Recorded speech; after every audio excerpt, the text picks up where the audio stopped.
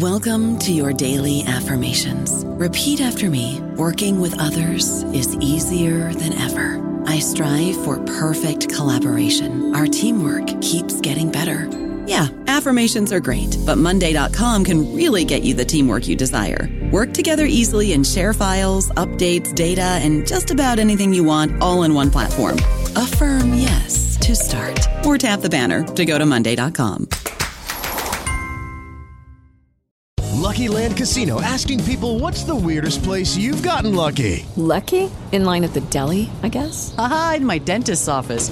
More than once, actually. Do I have to say? Yes, you do. In the car before my kids' PTA meeting. Really? Yes. Excuse me, what's the weirdest place you've gotten lucky? I never win and tell. Well, there you have it. You can get lucky anywhere, playing at LuckyLandSlots.com. Play for free right now. Are you feeling lucky? No purchase necessary. Void where prohibited by law. 18+. Terms and conditions apply. See website for details.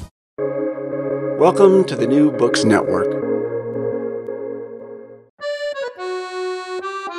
Hi, I'm Howard Burton, host and creator of Ideas Roadshow, and I'm delighted to present the following Pandemic Perspectives podcast, one of a special series of 24 podcasts that, together with our Pandemic Perspectives documentary and my book Pandemic Perspectives, A Filmmaker's Journey in 10 Essays, make up our comprehensive Pandemic Perspectives project, looking at the COVID-19 crisis from a spectrum of different angles. Today's Pandemic Perspectives podcast features Patricia Churchland, an internationally renowned neurophilosopher who's made a glittering career of concretely demonstrating both the philosophical importance of rigorous biological understanding and the biological importance of rigorous philosophical understanding. The perfect person, in other words, to provide some much-needed broad-based perspective on the COVID-19 pandemic and what we can all learn from it. It's hard really to gauge the tone and the temper of the wider public right now with regard to science. And maybe that's always been the case, but the American government has been very, very generous in funding basic science, partly, of course, with a view to defense considerations, as well as with regard to long-term health considerations. And, both of those things have a different kind of cast at the moment than they might have, say, 50 years ago. Partly, of course, because articles are now written about what the real wars will be, and the real wars will not be shooting wars and invasive wars. Mostly they'll be about the economy, about technology, and so on. Also, I think the Afghanistan war put many people in the mind that, look, maybe our defense of liberty or democracy around the world is not the best way to go about things. There's a kind of isolationist framework, which I don't judge one way or the other because I don't really know enough. But I understand it. Let's put it that way. So that's one thing. And with regard to health, we talked earlier about the opioid disaster and the disaster that came about as a result of the selling of OxyContin as being non-addictive, which, of course, the Sacklers knew very well it was addictive. Right. And the opioid crisis is still with us. And in some ways, owing to COVID and isolation and feelings of despair and being discouraged, people think, oh, Christ, why not just shoot up? And so that, I think, remains a kind of very black mark. Now, it shouldn't be a black mark on science, of course. But I think it has made people very wary about what comes out of claims about scientific advances. So that's one thing. I think on the other hand, Sid Mukherjee wrote an interesting piece in the New York Times. It was really a reflection of an earlier comment or set of comments by Steve Shapin at Harvard, where advances in understanding and screening for cancer of many varying kinds, the possibilities have expanded enormously in the last 20 years. And one of the things that worries Shapin and Mukherjee also is that we now have the tools to look at your genes, to look at many aspects of your blood, of your body, and say, well, you could likely be a candidate for such and such cancer in 10 years.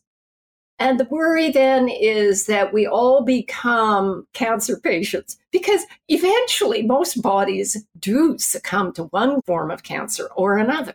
Yeah.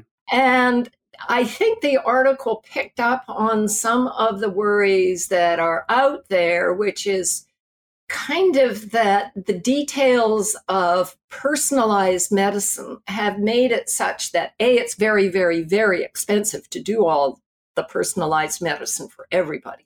And B, also maybe we should just recognize that, look, we are mortal beings. We all are eventually going to die, and some of us are going to get cancer that's quite treatable. But let's not go overboard. Let's not, become obsessed with every tiny aspect of our health. So I think that's another kind of current that is out and about right now. Yeah, well, there are a couple of interesting points to pick up on. The first one is this idea of us being these very precarious beings. Yeah.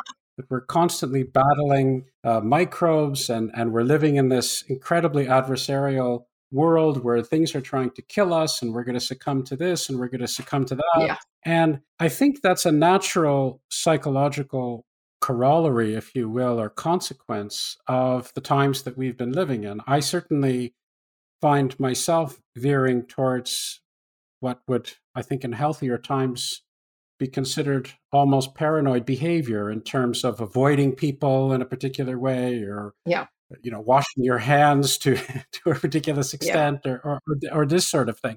So there's a fine line there. And I think that's natural that as people, especially people who are not experts, are constantly bombarded with concerning data and alarmist figures and talk about health, there is this paradigm of war, of a battle that's constantly being raged. Yeah. And Lewis Thomas, in an essay that I was reading the other day, was pointing out the fact that most humans, most of the time, are remarkably robust and remarkably healthy. Yeah. And then there's the fact that most microbes that are out there in the world, and there are, of course, billions and billions and billions of these things, are not only not particularly dangerous to us, but in many ways actually advantageous and live in a symbiotic relationship with us. And that's a whole different way of looking at things. And it's understandable, given what's been going on, that people tend to look at it in a much more adversarial, aggressive way that we have to protect ourselves at all costs because if you turn the corner, we might just fall apart and fall to pieces. Yeah. And I think this is extended beyond the pandemic, but has been triggered by an oversensitivity caused by the pandemic. I think that is true, that the pandemic has put many of us into a frame where we lose track of the fact that we are pretty robust, we are pretty resilient, and that some of us will die. Well, actually, eventually all of us will die. Indeed. And maybe we just need to be a little bit more relaxed about some of these features of our biological selves. But it's hard because on the one hand, the agencies responsible for putting out advice about how to conduct ourselves in the pandemic kind of have to stress the darkest side. Absolutely. And on the other hand, there are people who are very anti-government who like to stress it's like getting a cold. And many of us, of course, feel that somewhere in between is where good sense and wisdom lies. I have seen many people panic very needlessly. I mean, there's a way to go about things that is sensible. Get your vaccines, get a booster, wear a mask when you're amongst in crowds and in the supermarket and so forth. But you don't need to panic. Yeah, you don't. But it is, of course, as you pointed out, it's very difficult to draw that line and get the right degree of perspective when you're in the middle of a crisis on all sides, be it a government health agency, be it a doctor, be it an individual. And the other thing that you pointed out when you mentioned the opioid crisis, the Sacklers and so forth, it's of course very difficult for people who are outside of the entire scientific process. And by the entire scientific process, I mean not only the scientists, but the agencies, the government agencies, the various different authorities and bodies and so forth, it's very difficult to parse these things. And so there is a tendency to say, well, if there has been some impropriety, and of course there has been in many instances, Sure. or if there has been lack of sufficient regulation or lack of sufficient oversight, or perhaps a bad decision that was made following improper advice in the best of all possible faith, but it's hard to always know what to do when you're in a crisis. It's difficult for somebody who doesn't have that background not to have this amalgamated sense that, well, all these guys are to blame. All these science guys are to blame. All the system is to blame. And there's a real difficulty on many ways of people who don't have a scientific background, or even for that matter, some people who do, to understand and appreciate some of these salient differences. So one difference that I wanted to get into, because I know you've written about this, your experiences with BRAIN, this clever acronym of Brain Research through Advanced Innovative Neurotechnologies, that you could talk a little bit about how, in your experience in neuroscience, it's important to make sure and not only balance applied research, but also basic research. Because a lot of people are concerned that the vaccine technologies, which are wonderful applied research and have proven remarkably effective beyond, I think, almost everyone's wildest dreams in terms of speed and efficacy and so forth. That's one side of the coin, but it's not the only side of the coin. And in the long term, it may not even be the most important side of the coin.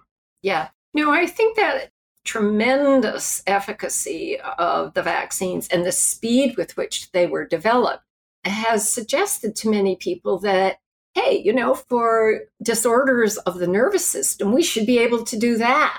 I mean, why don't we understand Parkinson's and stop it? Why don't we understand the various forms of dementia and do something about it?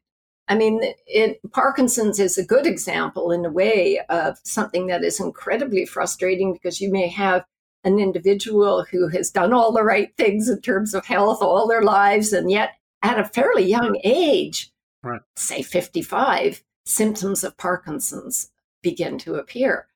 Now, there are many, many disorders of the nervous system, and I've only mentioned two, but there are others like Lou Gehrig's disease, like multiple sclerosis, and then, of course, there are all of the disorders that we think of as psychiatric, but I mean, they're basically in the same category. And for none do we have a real understanding of what's going on. And for none do we have anything like an adequate treatment. I mean, the drugs that are used to treat schizophrenia are the drugs that were developed 50 years ago. And it's not that people haven't tried to get better drugs. It's that we really do not understand the nature of the disease. And whatever the nature of it is, we know this much, that there is a complicated relationship between the genes that you have and the development of the brain as a result of the genes that you have, and then the eventual emergence of certain psychiatric patterns. And until we get to the bottom of that, we're not going to find a real treatment or a real cause. So what does getting to the bottom of it involve? Well, to answer that, you kind of have to think about, well, what are the tools that we use to study brains anyway? And the first point is we do have to use animal models, by which I mean we have to do experiments on things like mice and fruit flies and rats and so forth, because we can't do the kinds of experiments that involve cutting the brain of humans. Now, one of the tools that we've long used to study, how the brain works anyway, is the microelectrode. So you put in an electrode close to a cell, or if you're lucky, maybe even inside a cell, and you watch its activity. So you may expose the animal to a stimulus, you watch the activity of the neuron, and you begin to get a sense of what the brain does. Well, sort of. I mean, if you've got 800 million neurons and 10 to the 14 synapses, recording from one neuron at a time is like wandering around the world looking at things through a straw. That's Terry Sadowski's analogy, and it's quite right. You're going to miss the interconnectedness of how things work in the world.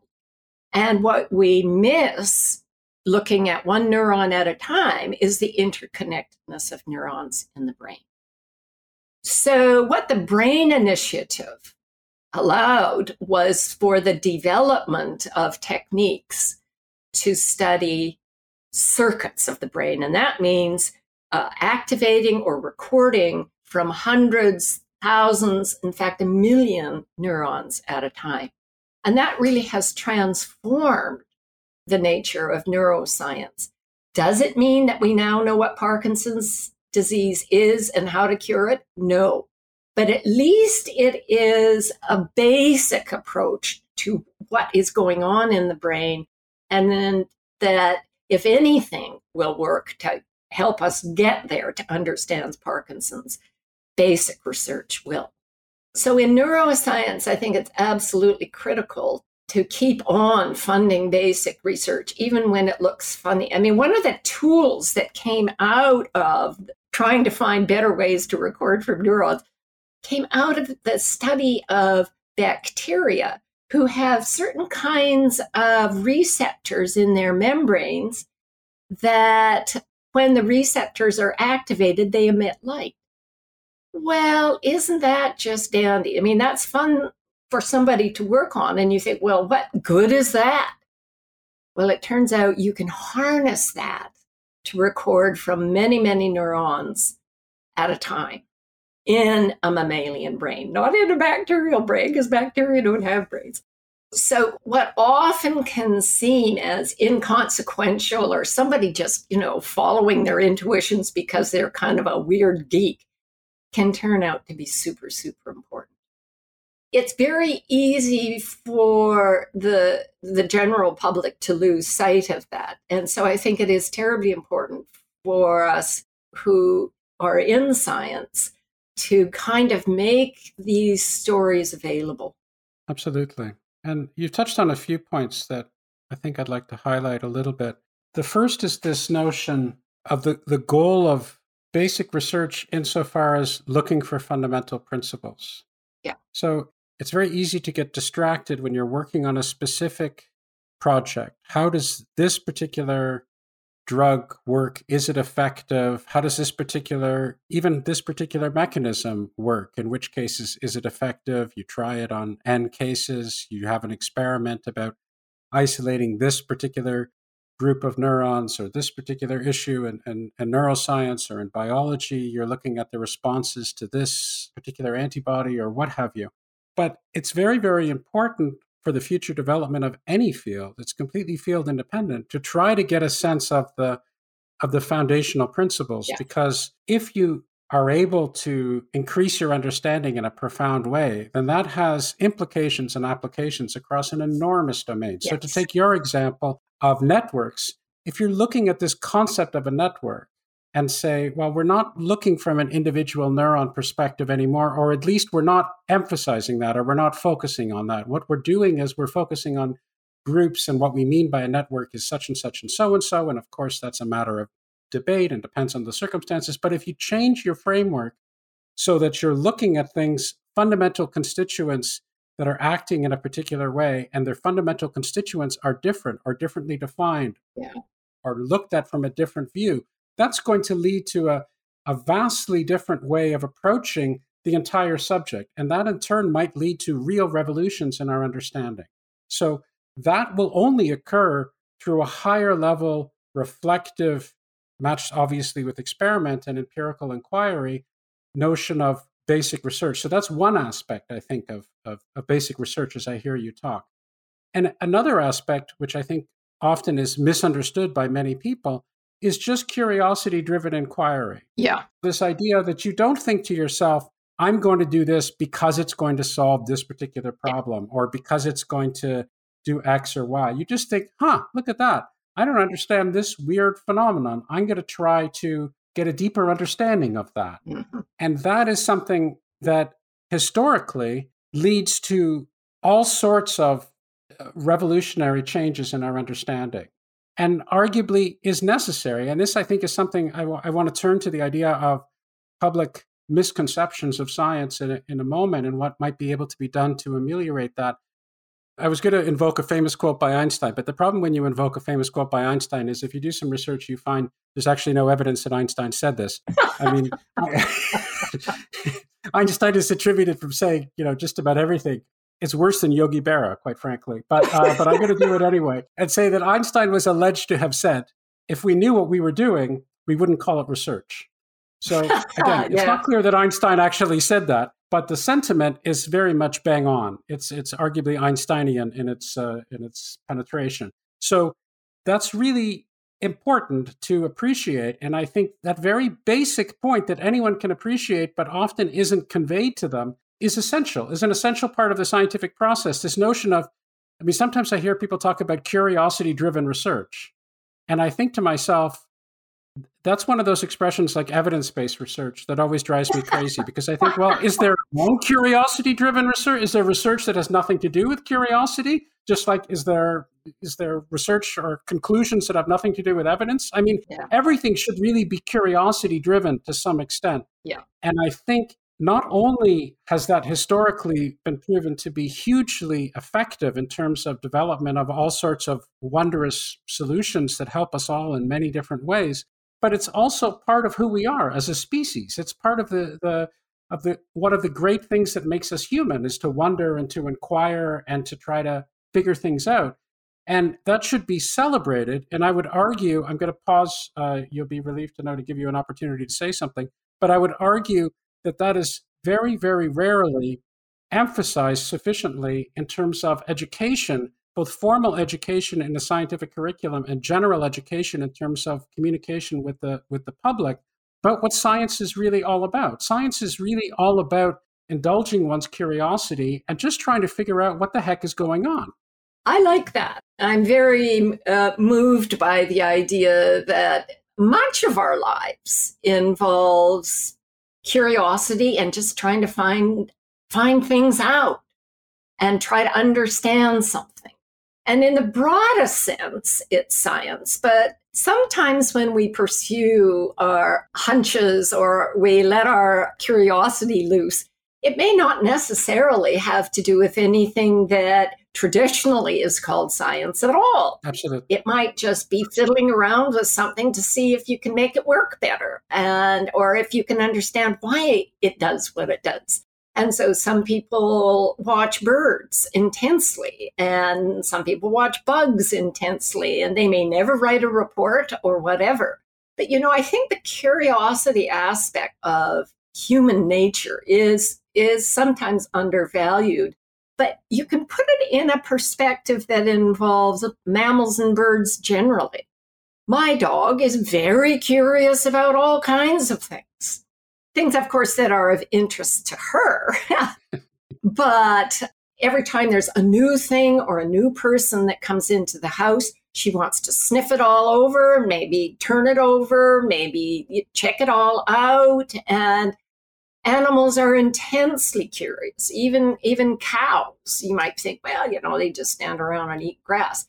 But they are curious. And it's probably a really fundamental feature of what it is to be a mammal or a bird, or perhaps even a vertebrate of any kind, because exploration helps us understand where we are and what's going on, and that helps us predict the future, and that helps us survive, and that helps our babies survive and pass on our genes. And so my guess is that in the evolution of nervous systems, being an exploratory individual is highly rewarding, mostly.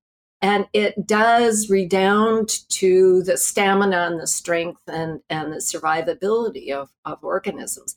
And also, if I may go back to dogs, they are very, very curious about things, but they also kind of know when maybe this shouldn't be followed not quite right now. They sense if there's danger involved, if a smell, if it's of a coyote, they'll go after it. But if it's a wolf, maybe they'll just back off for a little bit and watch and see. We're all like that. But it is true, of course, that in the case of humans, because we can act in a cooperative fashion, because we can also build over generations on the knowledge of the past to incorporate new discoveries of the present, we do have this absolutely extraordinary organization that we call the development of science. And the fact that we understand quite a lot about electricity, both in the case of sparks that you might see or in the case of lightning, but also in the case of our biological natures.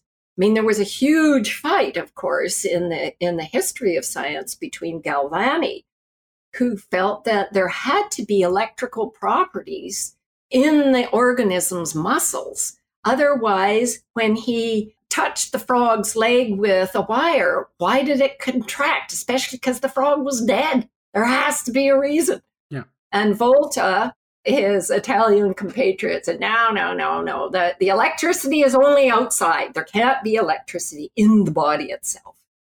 And of course, he turned out to be wrong. And it's a nice story because it's also a story with politics.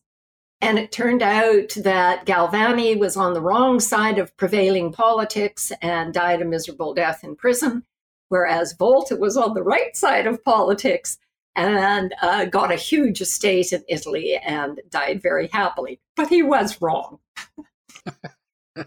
Well, I don't know about you, but I'm very busy and I don't have a lot of time to cook. That's why I subscribe to Factor. Eating better is easy with Factor's delicious, ready-to-eat meals. Every fresh, never frozen meal is chef-crafted, dietitian approved, and ready to go in just 2 minutes. You'll have over 35 different options to choose from every week, including Calorie Smart, Protein Plus, and Keto. These are 2-minute meals. Factor meals are ready to eat and heat, so there's no prepping, cooking, or cleanup needed. They're flexible for your schedule. Get as much or as little as you need by choosing your meals every week. Factor's the perfect solution if you're looking for fast, premium options with no cooking required. Sign up and save. We've done the math, and this is important. Factor is less expensive than takeout, and every meal is dietitian approved to be nutritious and delicious. Head to factormeals.com/NBN50 and use code NBN50 to get 50% off. That's code NBN50 at factormeals.com/NBN50 to get 50% off.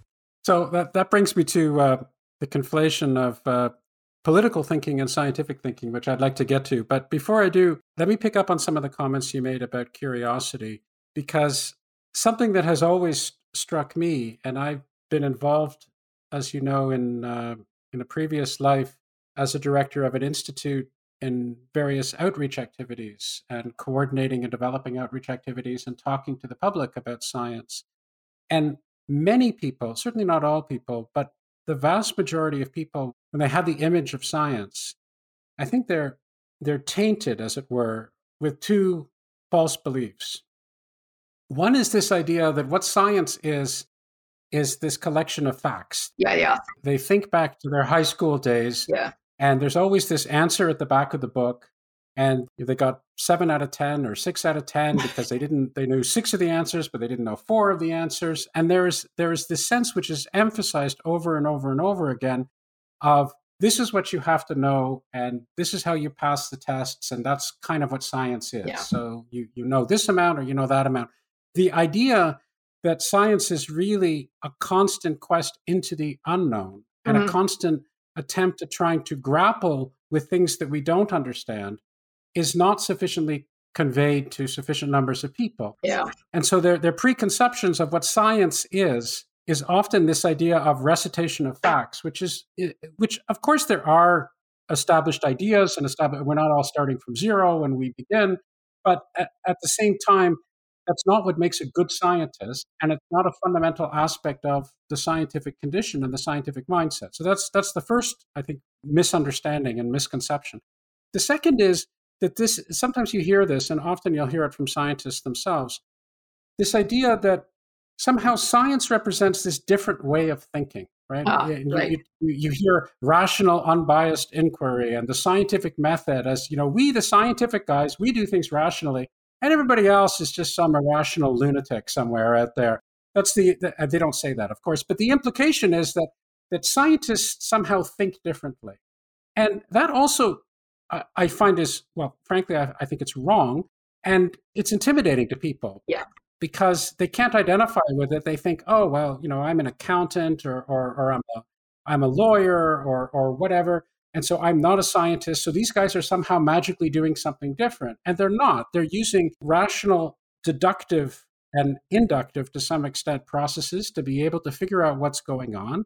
They have some ideas. They try to amass evidence to support their particular views. Yeah. There is a sense, I think, where most people in the real world live in a somewhat fuzzy area. So they say, wow, there are no absolute right answers. Yeah.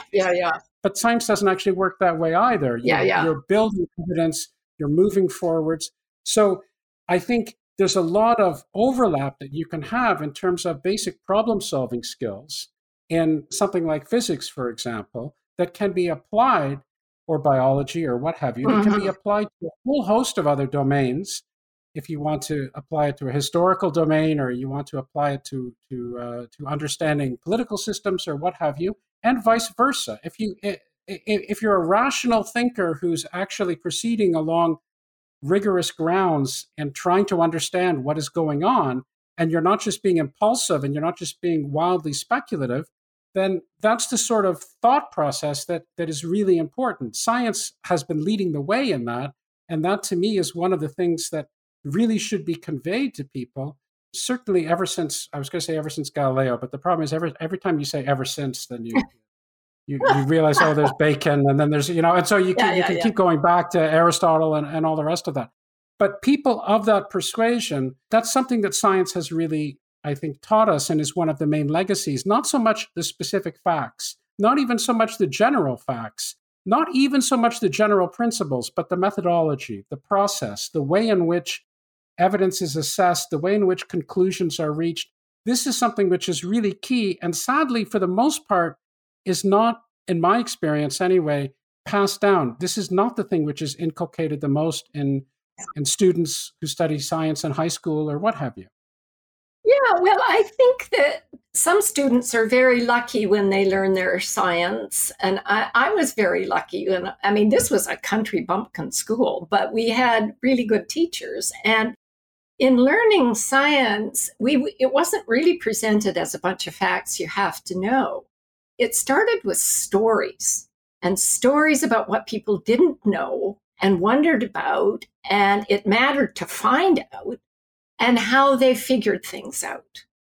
And I think that in many ways, the history of science, when it's done really well, and there are historians who are really good at this, will give you a feeling for the so-called scientific method through the stories and how the stories evolved over time.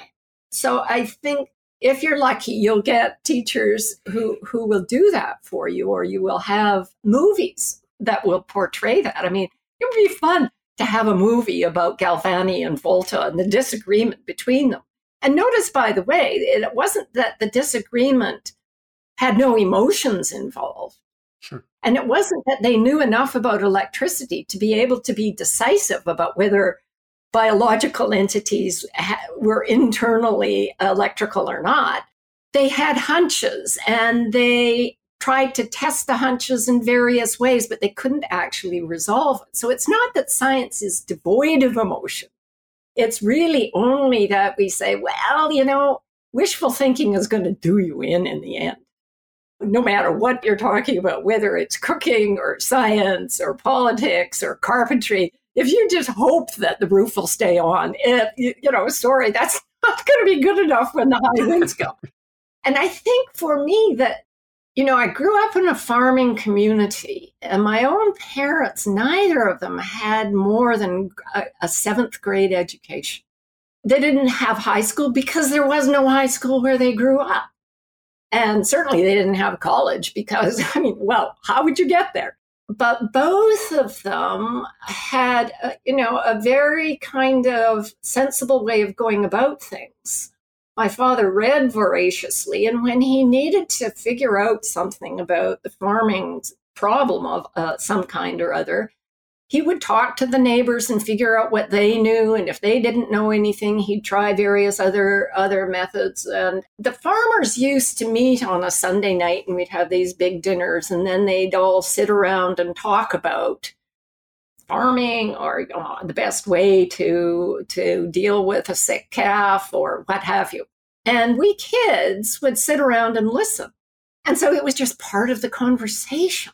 And it was part of the conversation that if somebody was engaging in wishful thinking, they're going to pay for it. Their calf was going to die or what have you.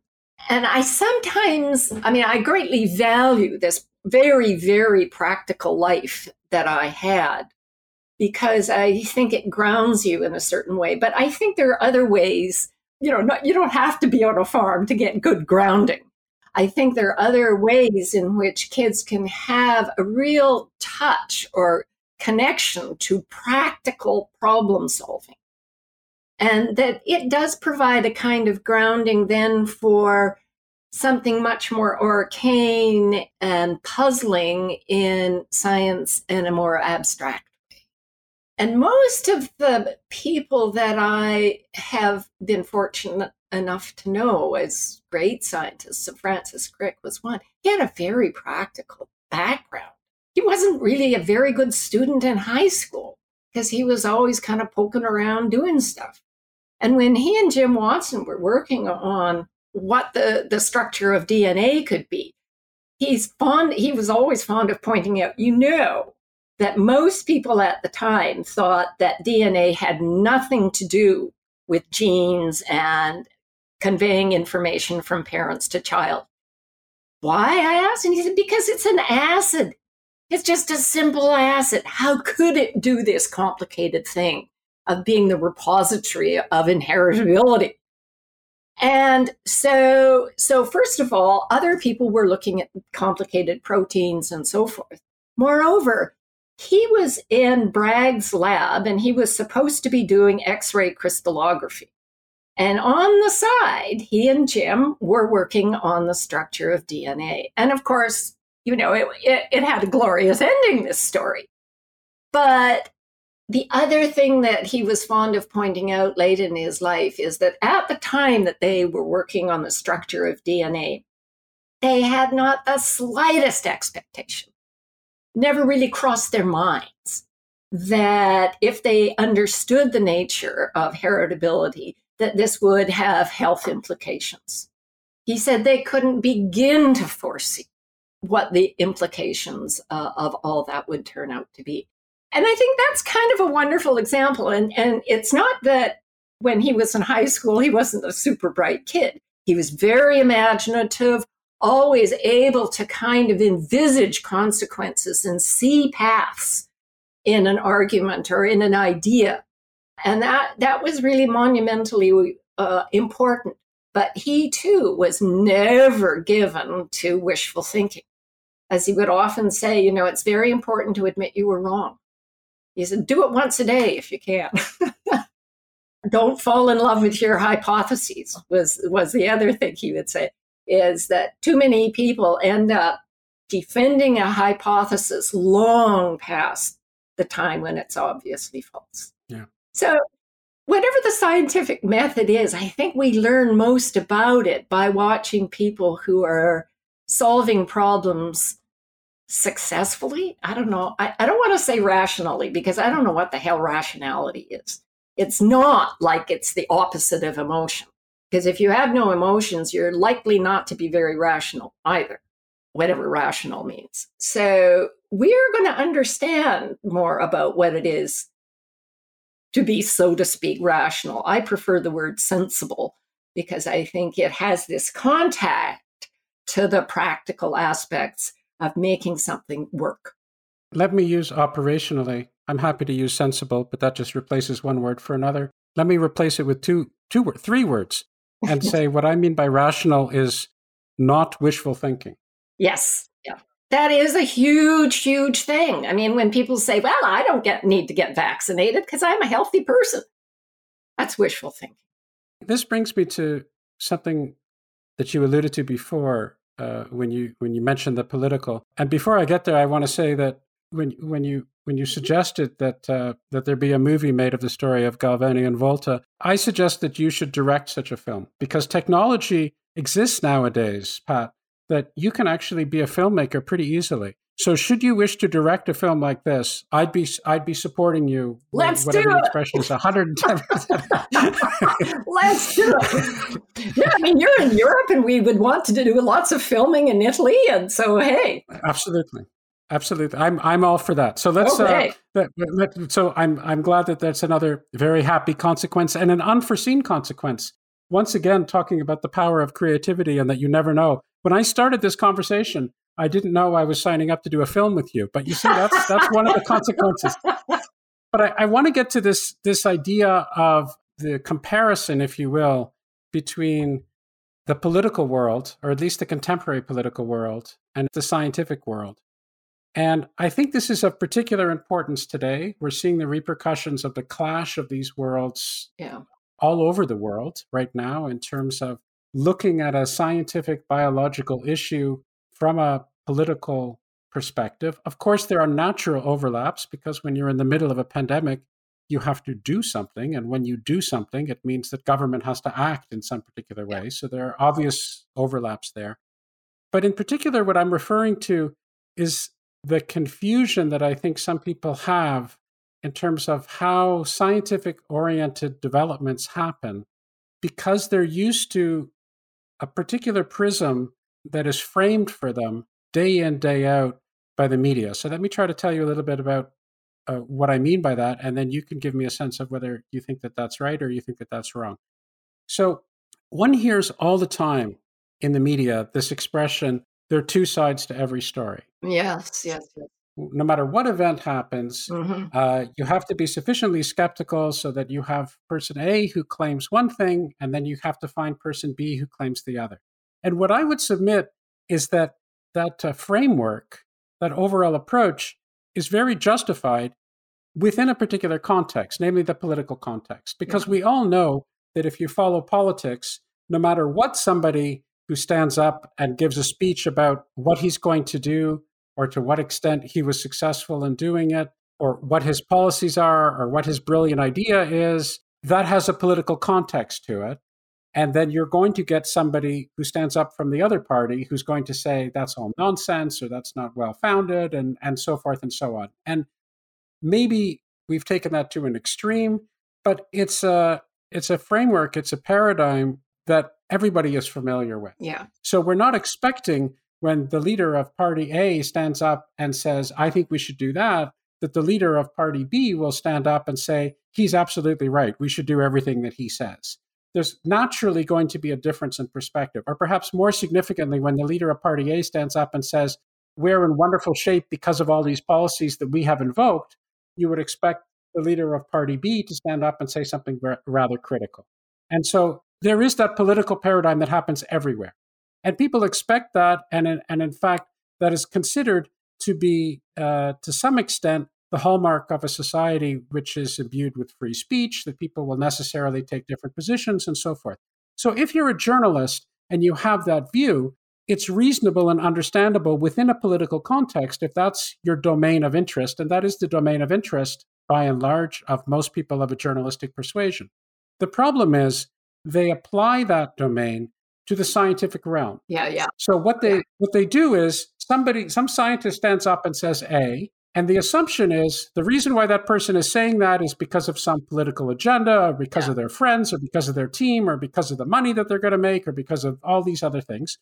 And so it's our job to find somebody who says the exact opposite from what they're saying. Yeah. And I think that's very deleterious to understand exactly what's going on. It's a very, very different framework. That's not, of course, to say that there aren't disputes and there aren't controversies and there aren't strong differences of opinion within science. There are, of course. But it also precludes, by definition, the idea that those are often at a very different scale. For example, it's very, very hard, I would say nigh on impossible, to find a geneticist these days who doesn't believe in basic ideas of DNA, basic ideas of genes, basic idea of how genes code, basic ideas, certainly basic ideas of evolution. So there is a wide body of established knowledge that exists throughout all of science. And science is all about converging that. And at the edges, you find all sorts of different controversies and differences of opinions and so forth. But it is the wrong paradigm to be bringing to the situation. And people, I think, misunderstand that. So very, very concretely, when it comes to something like this is a vaccine and it works in this particular way, and these are the principles upon which it operates, and here are the risks that we think are associated with that. Yeah. There is a wide body of scientific consensus, a very, very wide body, a disproportionately wide body of scientific consensus of people coming from all different directions that subscribe to those basic views. And it is not appropriate to put that in, well, we have one scientist who thinks it's fine, and then we've hunted all over planet Earth to find some guy under a rock somewhere in Australia who thinks the exact opposite, and we're going to bring him to our crossfire type of debate. And that's just a blatant misrepresentation of reality. And I'm not sure whether that's because that's the only idiom they can imagine, or because they're so used to that, or because there are other factors involved that encourage them to think that way. But it's very, very misleading because it applies what I would call a completely wrong framework, which is right in some instances, namely the political instance, to the scientific instance where it just doesn't hold any water whatsoever. Yeah, I agree, actually, that the sort of assumption that the truth is always in the middle is really misapplied in a scientific context. I mean, if you think about the dispute between those who thought that DNA carried the heritable information and those who thought that proteins did, it's not that the truth was somewhere in the middle. We know that it's DNA. So the truth often isn't in the middle. And incidentally, I think in a judicial context, we tend to say that as well. That is, either the guy is guilty of first-degree murder or he's not. I mean, if he was somewhere in some other country at the time of the murder, then he's not. So it works also, the truth is not in the middle in a judicial context, although sometimes the evidence one way or another is so confusing or poorly represented or incomplete that we say we don't know. And of course, scientists are quite happy to say we don't know all the time. But in the current political situation, one of the things that I keep hearing from my non-science friends is, we really don't know anything about mRNA. And I say, no, actually, we know a lot. And can I tell you what we know? And they don't want to know. So that puzzles me. If we really don't know anything about mRNA, how is it that, we can explain how this vaccine works? And there's wonderful. How is it that we have a vaccine that works? Well, yes. And we have wonderful infographics explaining that. And so there are all kinds of funny things going on, I think, with regard to the reaction to science. I think there are also some individuals, and some of them are scientists, who talk about quantum mechanics in such a way that makes you think that it's all so ridiculous and mysterious and nuts that anybody would ever come up with these sorts of claims and then say they're true. That who can believe what a scientist says anyway? And that is kind of regrettable. I mean, Feynman, to his credit, was so good at explaining in a simple way some aspect of basic physics. And we certainly need more of that. By the way, I think in a philosophical context, many people are given to this idea, well, so-and-so thinks this, and somebody else thinks the opposite. Pat Churchland thinks that the brain generates consciousness, and David Chalmers thinks that it can't possibly, that everything is conscious, including cow pies. The truth is somewhere in between. And that's because in the case of philosophers, often there is no way of settling the matter. Even though the probabilities and the weight of evidence, I think, are clearly on the side of those of us who say the brain generates consciousness. David Chalmers, he's, well, yeah. Anyhow, you know the story. So I think philosophers could do better as well. And, most recently, Chalmers has had a interview in the magazine section of the New York Times. And let me just back up for a moment. I'm sure that when you were a kid, you did this. My friends and I did this.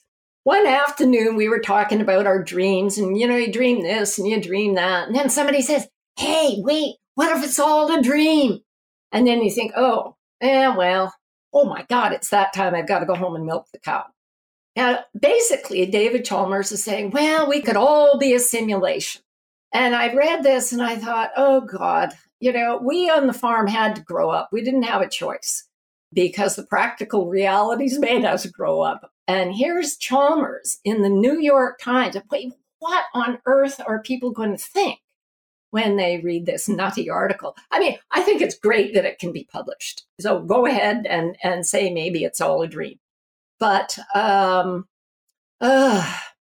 can understand your frustration. So I'm not a professional philosopher, but I think there is a tendency in the popular consciousness to trivialize philosophy as this notion of, well, they're just a whole bunch of people trying to put an infinite amount of angels on an infinite number of heads of pins. And what you mean by philosophy is something which is necessarily detached from reality. When they use the word philosophy or philosophical, or they say, well, that's just a philosophical comment or just a philosophical argument. Yeah. And the meaning behind that is, well, we don't have to take it seriously, or it's just too implausible, or so forth.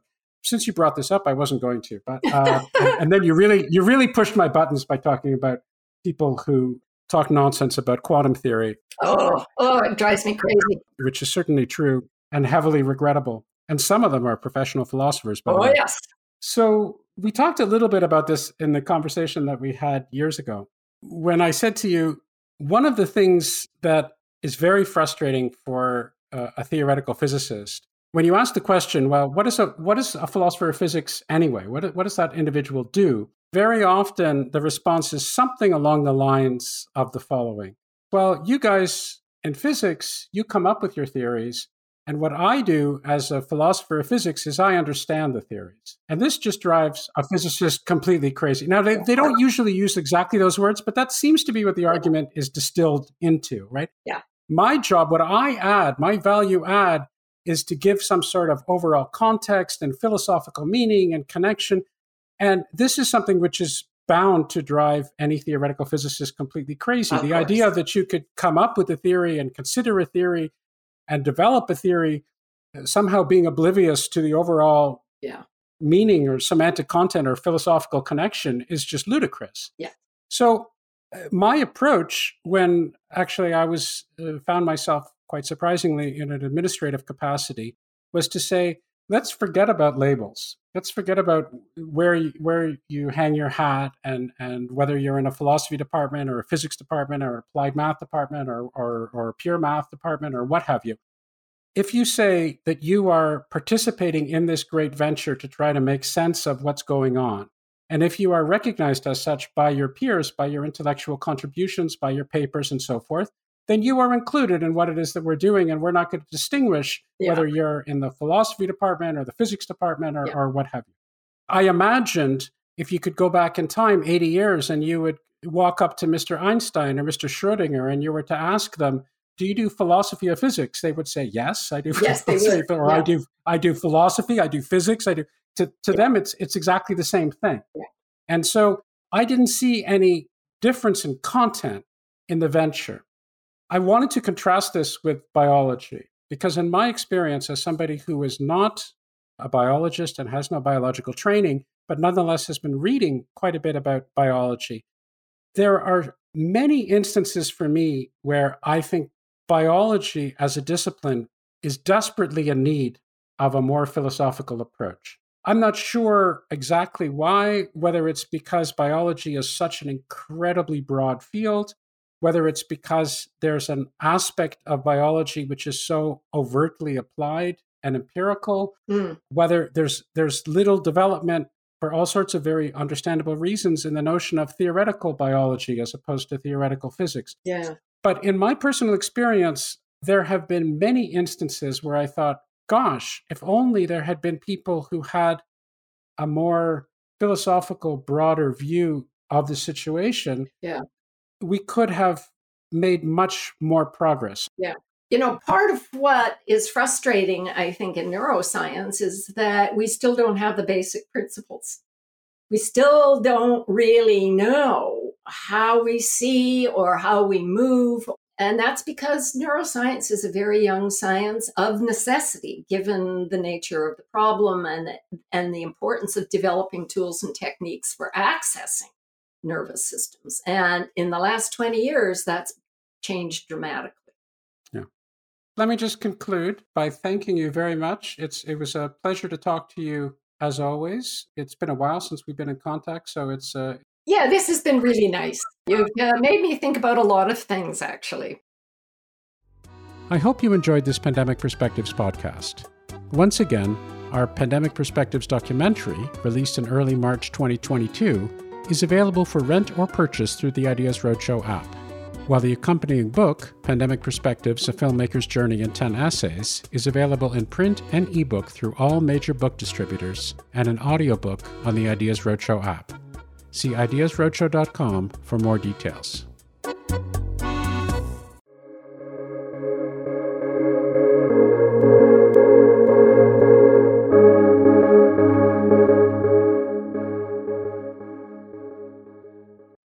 Hello, it is Ryan, and we could all use an extra bright spot in our day, couldn't we? Just to make up for things like sitting in traffic, doing the dishes, counting your steps, all the mundane stuff. That is why I'm such a big fan of Chumba Casino. Chumba Casino has all your favorite social casino-style games that you can play for free anytime, anywhere with daily bonuses. That should brighten your day a little.